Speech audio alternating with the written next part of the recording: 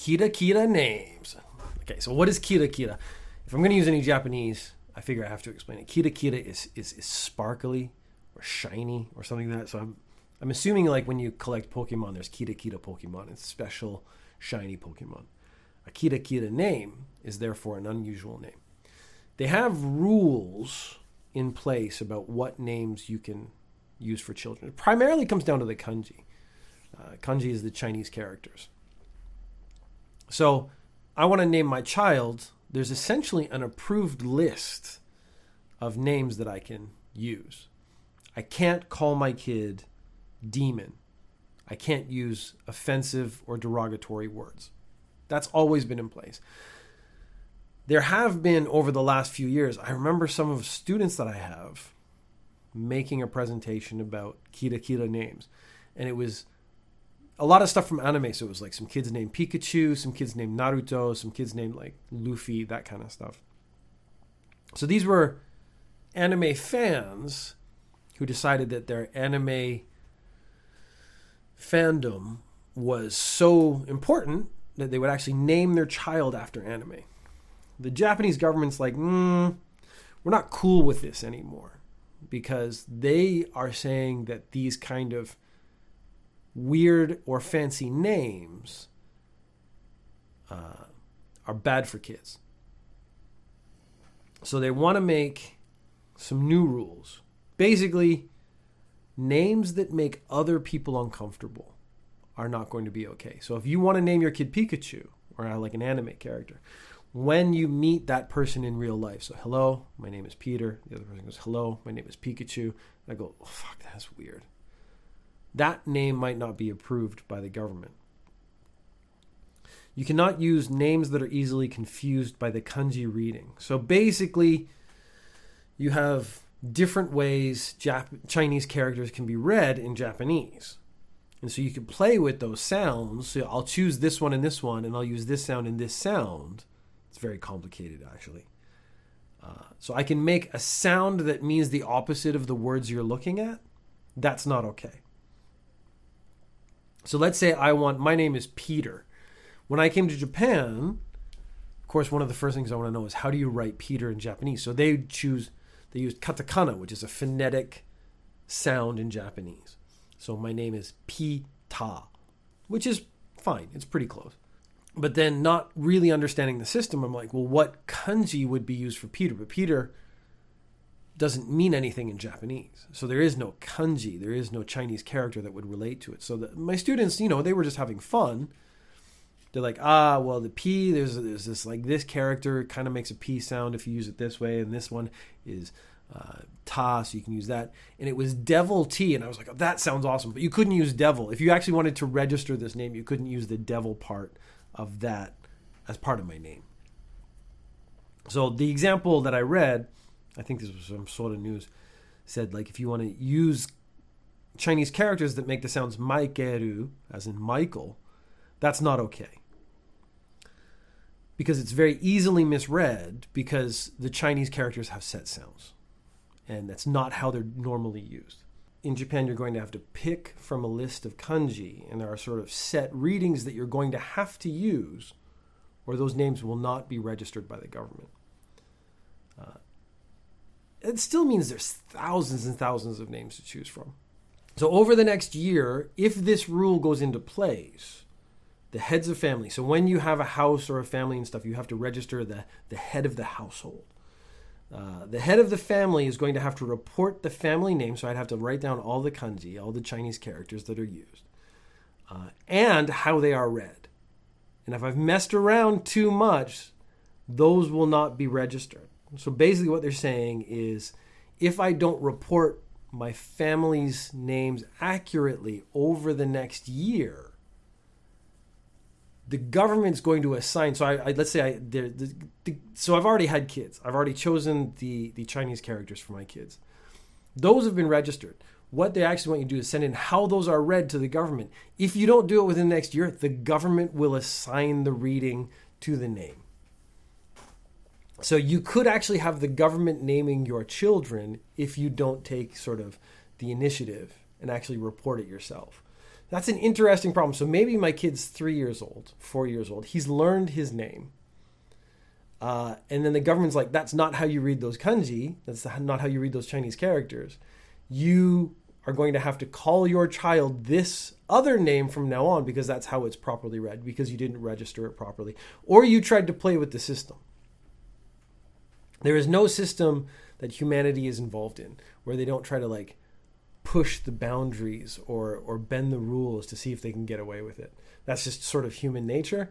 Japanese government, when it comes to names, they're not messing around. They are honestly just like, no, we're locking it down. You got to do it this way. If you don't do it this way, we're going to tell you your own child's name. A couple weeks ago, we talked about a shogi player. The shogi player was not wearing his mask properly. Basically, he had his mask over his mouth, but his nose was sticking out. That's something that people who don't really like masks do to kind of game the system, because they can technically say, I'm wearing a mask because I have it over my face, but my nose is sticking out, which of course defeats the purpose of wearing a mask. I think we all know that. Who knew that shogi players would be pedantic? Was kind of the phrase that runs through my head every time I hit this kind of story. He left the tournament. He was actually booted out of the tournament for not wearing his mask properly. He said he would file a legal complaint. He had 3 consecutive disqualifications for not wearing a mask properly while playing shogi. And now he's received a 3-month suspension. So this professional shogi player, I mean, once you get disqualified twice, you should realize they're not messing around. You're going to get disqualified again if you do it again. He did it again. He, again, sort of like the previous story, what are the rules? Let's push the boundaries. Let's see how much trouble I can get into before I actually get into too much trouble. He claims that the temporary coronavirus rules do not say you must not expose your nose. And even if you expose your nose, this is his quote. So I'm sorry, I'm kind of messed that up. His quote is that the rules do not say you must not expose your nose. And even if you expose your nose, there will not be any droplets as you are not talking during the match. The ruling is absurd. So he's saying that the rules don't specifically say that the mask must cover your nose. Therefore, he can wear a mask that does not cover his nose. This is, again, spirit of the law versus letter of the law. The letter of the law says you must wear a mask. It does not say how you have to wear a mask, so I could put it on the top of my head. Oh, I'm wearing a mask. We saw a lot of this in America when the anti-maskers were going around trying to like make fun of people wearing masks. There were people wearing like lace masks that had gigantic holes in them, obviously doing nothing. They called them face diapers. I remember all that. This guy's obviously in the same genre of person, I guess. But he is, again, talking about suing them. But I think that's not going to... I don't think he realizes, like, this is not an argument he can win. The rule said wear a mask. The governing body of shogi is going to decide what is appropriate when it comes to wearing a mask. You got to wear a mask. Weirdly, I am not surprised that shogi players are kind of dicks. I don't know what that says about me or about shogi players, but again, to me, chess players being pedantic and annoying seems on brand. Does that make me a bad person? I wonder if what I've done is stereotyped chess players. Jade is just putting a bit, nah, they're dicks. Which, okay, at least I am not alone in my feeling about essentially pedantic people. Okay, so we've also, in every country now, had a balloon story. So spy balloon. So America had found a spy balloon. It was floating around. They shot it down. Now it's come out that there's a whole bunch that have floated around America in the past. Same things happen in Japan. We've seen spy balloons. This has led to a couple of interesting statements by China. China denies that the balloons in Japanese airspace were Chinese. So they're saying, yes, maybe you saw some balloons, but they were not Chinese balloons. Therefore, you should not be angry. Japan said, like, look, we find stuff in our airspace. We should be able to shoot it down. So they're actually now talking about what should they do. We find a balloon in our airspace. Are we going to shoot it down? How do we shoot it down? What's the best way to shoot it down? They have to get permission from the government, and that permission then has to get also relate to the Japanese Self-Defense Force. But they're saying basically, if there is an object in our airspace and we can shoot it down safely, we think we're going to start shooting it down pretty safely. Like, they don't want it to crash into like a town or something and actually hurt somebody. China then says, we are opposed to attacks against China without proof. Now, they just previously said it's not a Chinese balloon. Maybe it's a North Korean balloon. Maybe it's a balloon from another country. And Japan's like, we're going to shoot it down. They're like, well, stop attacking China. And they're like, well, wait a minute. If it's not a Chinese balloon and we shoot it down, we're not really attacking China, are we? So there's a little dichotomy. I don't know if that's really the right word. There's a logical fallacy happening in the Chinese side of the arguments of this, as in, it's not a Chinese balloon, but we really don't think you should be attacking China by shooting it down. So how is shooting down, let's say, a North Korean spy balloon down an attack on China? So it's interesting that, again, they don't see any problem with saying sort of contradictory statements. Then they demanded that Japan stop following U.S. propaganda. Because, of course, the Americans are saying that the balloons that are floating around are Chinese as well. I'm assuming at this point they know whether it is or not. From this point forward, we've done all the actual good news. Almost everything else is either violent or gross. So this is your warning going forward, maybe a trigger warning. It's people beating each other up and gross men. It's all men. Okay, you want to talk about sexism? What I try to do with my notes is go from least amount of poop and sexual assault to most amount of poop and sexual assault. That's kind of the logic I use. So I use all the stories we've just done are relatively clean, international politics, and now it gets violent and dirty. It's either what people come here for or where they should stop the podcast. But let's go. So I got 2 robbery stories. There was a man robbed a convenience store. He got 50,000 yen, say like $500 to do the quick math. So, I mean, that's actually a pretty good haul for convenience store robbery, but also not really worth it in my opinion. He then went around to 3 other convenience stores in a 700-meter radius, which actually just really tells you how many convenience stores there are in Japan, and tried to rob them. All those people refused, and he didn't get anything else. In one of the stores, he went to a different store during his crime spree and tried to pay his phone bill, but then didn't have money or something. When he was arrested, he said the reason he robbed these stores is because he was in a bad mood. The literal translation I got from the internet was he was in a foul mood, so he robbed convenience stores. Now that is an interesting way to do some sort of anger management, because I guess it's not anger management, it's just expressing your anger. There was a second man, completely different story, went to the convenience store, he wanted to go to the toilet, and someone else went into the toilet first and took too long. The man comes out of the toilet, goes outside. The dude cranks him in the face 2 or 3 times. So he beats him up. The guy's wallet falls out, so he steals his wallet. When he was arrested, he said he didn't beat up the man in order to steal his money. He beat up the man because he took too long in the toilet.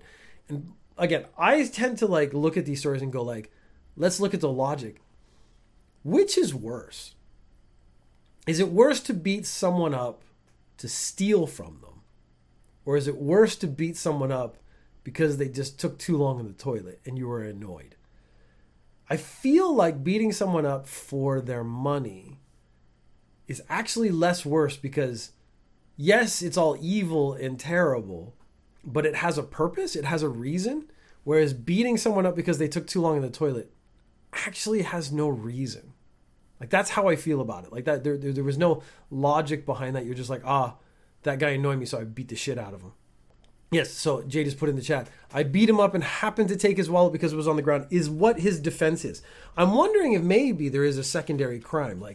beating someone up is a crime, but beating someone up and stealing from them is worse. Because I've actually found that many times in the past Ninja News Japan, where they try to say, I did A, but I did not do B. So like, I stabbed him, but I wasn't trying to murder him so that I get assault charges, not murder charges. That kind of stuff happens a lot.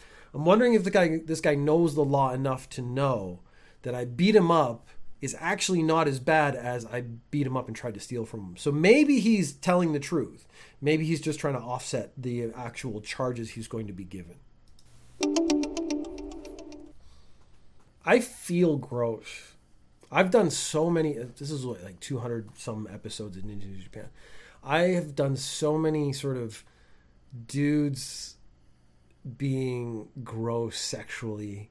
It's such a common story in Japan.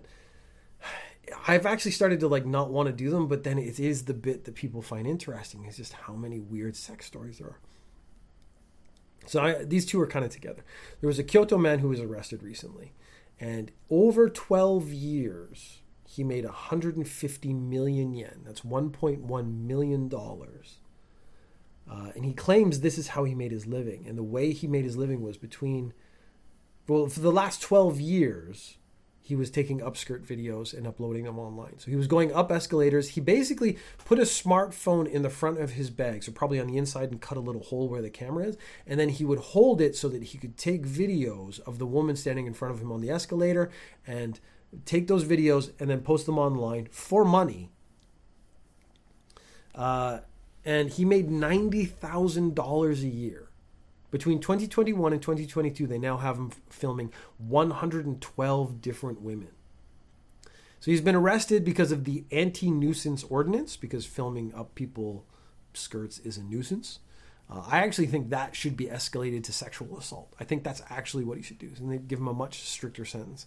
The sheer volume of it is what is disgusting. Like, I guess once is not any worse than 300, 400, 500 times. But yeah, no, now I'm stuck in a loop. Is like, is there one worse? No, they're both bad. You shouldn't do it at all. Anyways, we all kind of agree you should not do it at all. It's the thing that he made that much money off it. He made $1 million. Now, it was over 12 years, but his salary annually is bigger than my salary doing honest work, which kind of bothers me. But I think the bit I'm confused by is like, porn is free on the internet. And upskirt videos, as good as they may be, are not good. Like, you can, I guess my point is, you can kind of see whatever you want on the internet for free. Why are people paying this guy? How did he make $1.1 million? Maybe 10 years ago, it was more of a unique thing. But I'm guessing they're not paying for the video itself. They're paying for the invasion of the person. Which is why this is so gross. Because, again, the upskirt video is not going to show you very much. It's not going to be particularly sexual. What they're paying for is the woman to be violated, which is how gross men are. So Jay just put in the exclusivity and the fact that they didn't want it done exactly. So that's kind of exactly what I'm saying. It's the violation of the person is the thrill, is what they're paying for. And I guess maybe, again, it's so confusing to me because I'm like, it's not a very good video, but I am not into the concept or the idea of violating another person for sexual pleasure. But, of course, in Japan, that's kind of a thing. Voyeurism is a thing, and that takes us into our next story. I'll do the sound. Because it is a news story. 16 men were arrested for filming over 10,000 women in hot springs across Japan over the last 30 years. So I don't know how this sting came about. They didn't give us the background. But these guys, basically this one guy, 20, 30 years ago, he's like, I like to look at ladies bathing. That's sort of a trope in Japan. And it's actually very hard to do. So what they would do is they'd go up on mountains, because a lot of the hot springs are in mountains. They'd go up in the mountains and get telephoto lenses and video them from there. And then they'd have little weird parties where they would show each other the videos. And what they would do is cut them together. So this was almost like a video editing skills group. And they would put in like little dirty comments and stuff, which I assume get off the other guys who are watching the videos with you. The ringleader started about 20 years ago. He connected with 100 other voyeurs, and all 16 men have been arrested. And these 16 men include doctors, there's a doctor from Tokyo, company executives, local government officials. So yeah, they would get expensive telephoto lens, have little porn parties, and watch them together. I assume and jerk each other off. I'm not sure. The resorts are very concerned about this because this story gets out. They've already been hit hard by Corona. They're not getting a lot of people coming because of Corona. And now there's this second layer of women might not feel safe going into the hot spring if it's open air. Because one of the appeals of the hot spring is that it's out in the open. You're kind of in nature. They put a fence up, but you can then still enjoy nature. You're outside, but you're in the hot spring. It's really nice. They're going to have to put like essentially a dome over it or something, which is really sad because I love going to the hot spring. And I've never tried to look over the fence into the women's side, which again is sort of a Japanese trope. And like kids do it. But these guys have just ruined that for everyone. And the sad thing is they've kind of ruined... Bathing culture is a big deal in Japan, and I really enjoyed it. I have tattoos, so I can't go to a hot spring. So I always went to private hot springs. And the ones I really, really like is you go to a hotel. It has a bath on the balcony. So in the middle of winter, you get on the balcony, you get in the bath, and you're sitting in the super cold, looking out over like the seascape or mountains or something like that. It's really, really nice. But knowing someone was maybe videoing me would ruin that experience. And I wouldn't do it again. These women have a right to not feel safe. It sucks. It sucks to take that away from other people. And again, okay, this actually just shows how my mind works pornographically. Because I'm like, and the quality of the video is not very good. I'm all about video quality. Which is really gross on my part. But at least I'm like, everyone consenting, get some good lighting, some makeup in there, make sure everyone's, blemishes are taken care of, do some post-production. That's my version of a good video. I'm like, these janky like handheld videos just wouldn't do it for me. I want that. Jay just put in, you want that 8K.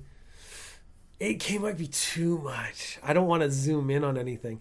I've never liked the get right in there view for pornography and see the pores. Yes, I would like to see. I like high definition. I want to be able to really fully understand what's going on. I feel gross now for me, even though I'm hopefully not saying anything that bad. I think consent is the actually thing that makes it good for me, is everyone's having a good time. Okay, our last story. And of course that means it's the grossest one. There was a teen girl comes back to her bicycle and finds that someone has pooped on her bicycle seat. And then weirdly, they found the guy really quickly. So I assume, again, there was video of the guy. He was still in the area. They found the guy. She's a teenager. He's 28 years old. And they arrest him for vandalism. I'm hoping that girl doesn't use her poop seat anymore. But they arrest him for vandalism. And they say, like, why did you poop on this girl's seat? And he said it was because he liked her. There is a very weird segment of society that does not know how wooing works. So the I liked her was a series of steps in his head to say, how do I show her I like her? Well, I will show her my most intimate moment and present her with my own fecal matter by pooping on the seat of her bicycle. Which is fucking horrendous, really. But it's such an alien way of thinking. And again, Japan's gotten to this place where there's so many people. One of the surveys we did a couple weeks ago was like young people aren't dating, they're not having relationships. And I'm thinking maybe this is part of it. Like, people don't know how to approach other people anymore. They don't know how to have human relationships. So maybe they learn this weird stuff from the internet, or they like just got into this weird extreme in their head where like, I know what she'll like. She'll like my poop. Now that's the sort of mental issues going on with the character involved. There's a physical one as well, because the poop wasn't carried to the bicycle. It wasn't smeared on the bicycle. It was deposited on the bicycle seat. So if you think about a bicycle seat, even just an average one, it's going to be, let's say, like 3-4 feet high. He had to get up above that, pull down his pants. This all has to be balanced. Target the seat, and then freely poop onto the seat while balancing. This is like acrobatic stuff. If you said to me right now, Peter, there's a bicycle, I want you to poop on it, on the seat, and I want you to hit it, I don't think I could.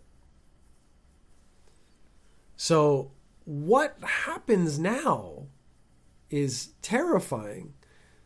Jade has put in, I'm so quirky I pooped on her seat. That is accurate. And Botman says, looking good, Chunk. I think you're probably looking at Dave right now. My buddy. Yeah, the last part, we've done a couple poop stories. Ninja News Japan was actually conceived from a very complicated poop story.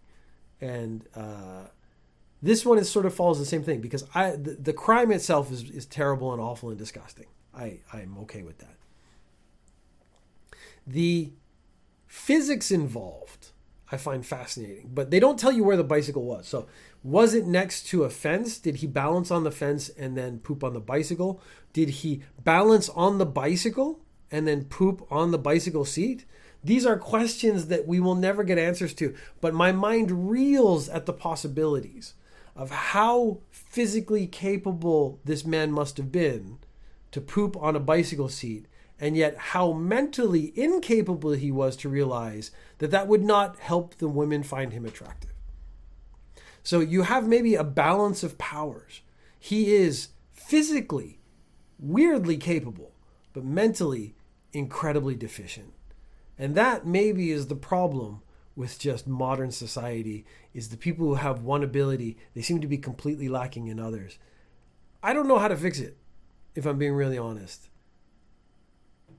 Weirdly, my first thought was everyone should do judo. Because that's what's helped me balance out my life. Maybe it'll work for everyone else. I doubt it.